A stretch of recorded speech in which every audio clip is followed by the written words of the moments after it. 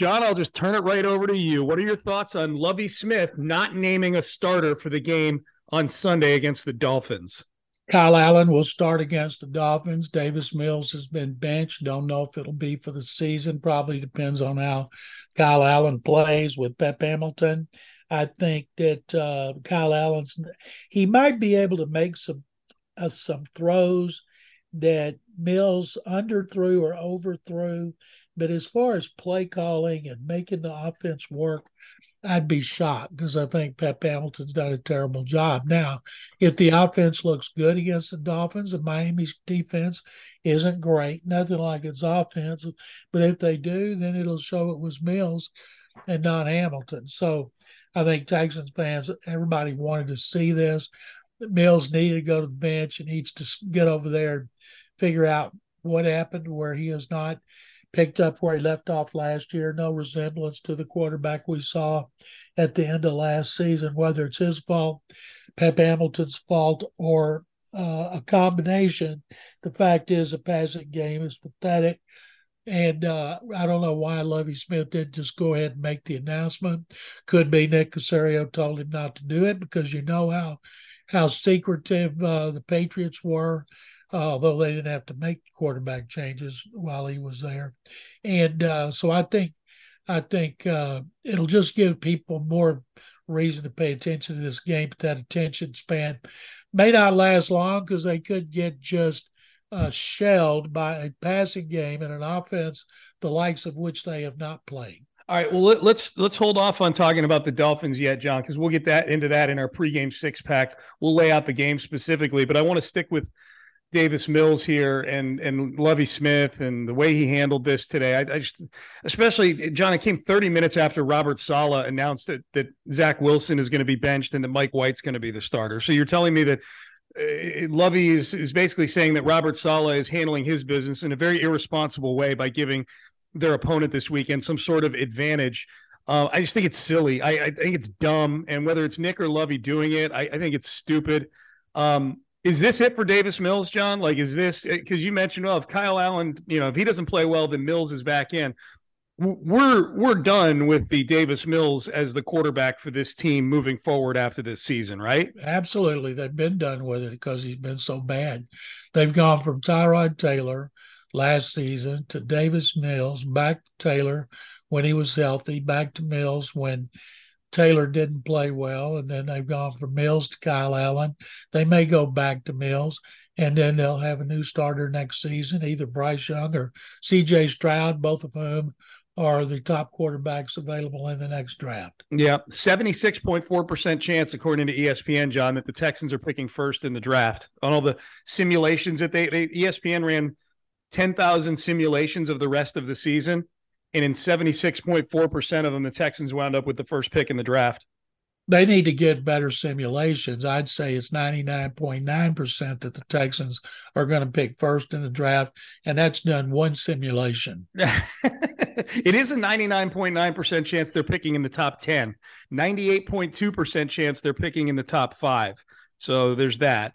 By the way, the Cleveland pick comes in at 10th most often in the simulations that they ran. So the Texans are looking at a likelihood that they've got 2 top 10 picks. One other thing on this Mills, Pep, Lovie, Kyle Allen, Love rhombus or whatever shape we want to assign to it.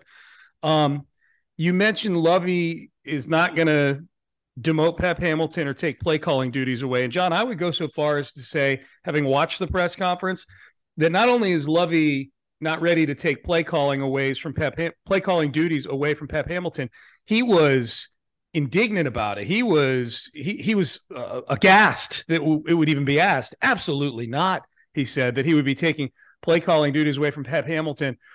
I think a big reason why David Culley wound up getting fired last year was because he was going down with the ship with Tim Kelly as his offensive coordinator, at least it seemed.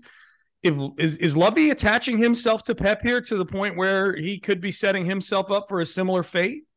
Oh, I'd be surprised if Pep calls the plays for the rest of the year. He's saying what he's saying this week to try to give the players confidence that things are going to be different with Davis Mills. The players know Mills I mean, that the players know that Kyle Allen is the starter because they've seen him working with the first team in practice. And, he should do that. Now, if he's going to make a change, it's different. But as I wrote on Sports Radio 610, that's posted on the website, he should give Pep another game or two. And if it doesn't work, remove him as a play caller and then give Ben McDaniels, who coaches the receivers and is a passing game coordinator, give him a chance to call plays because he couldn't be any worse. What a mess. What a mess. John, do you feel any differently? I know you're not a staunch Lovie supporter in so much as you think he should keep the job, but you have been pretty steadfast that he will keep this job. Do you feel any differently with things that have transpired over the last 3 or 4 days? Like if it was 100% chance before he was coming back in 2023, has that percentage dwindled for you over the last week? So I've been saying on Sports Radio 610 and writing on my 2 websites, if they continue to play the way they did against Washington and embarrass the organization, he'll be fired and there'll be a house cleaning. Yeah, I mean, John, this schedule, I mean, over the next 4 or 5 weeks, the easiest game of the bunch is the return of Deshaun Watson to NRG Stadium a week from Sunday. It's Miami, Cleveland, Dallas, Kansas City, and then Tennessee. I mean, I would submit that 3 of the next 4 opponents are 3 of the best, 6 teams in football right now, 7 teams in football. Miami, Dallas, and Kansas City.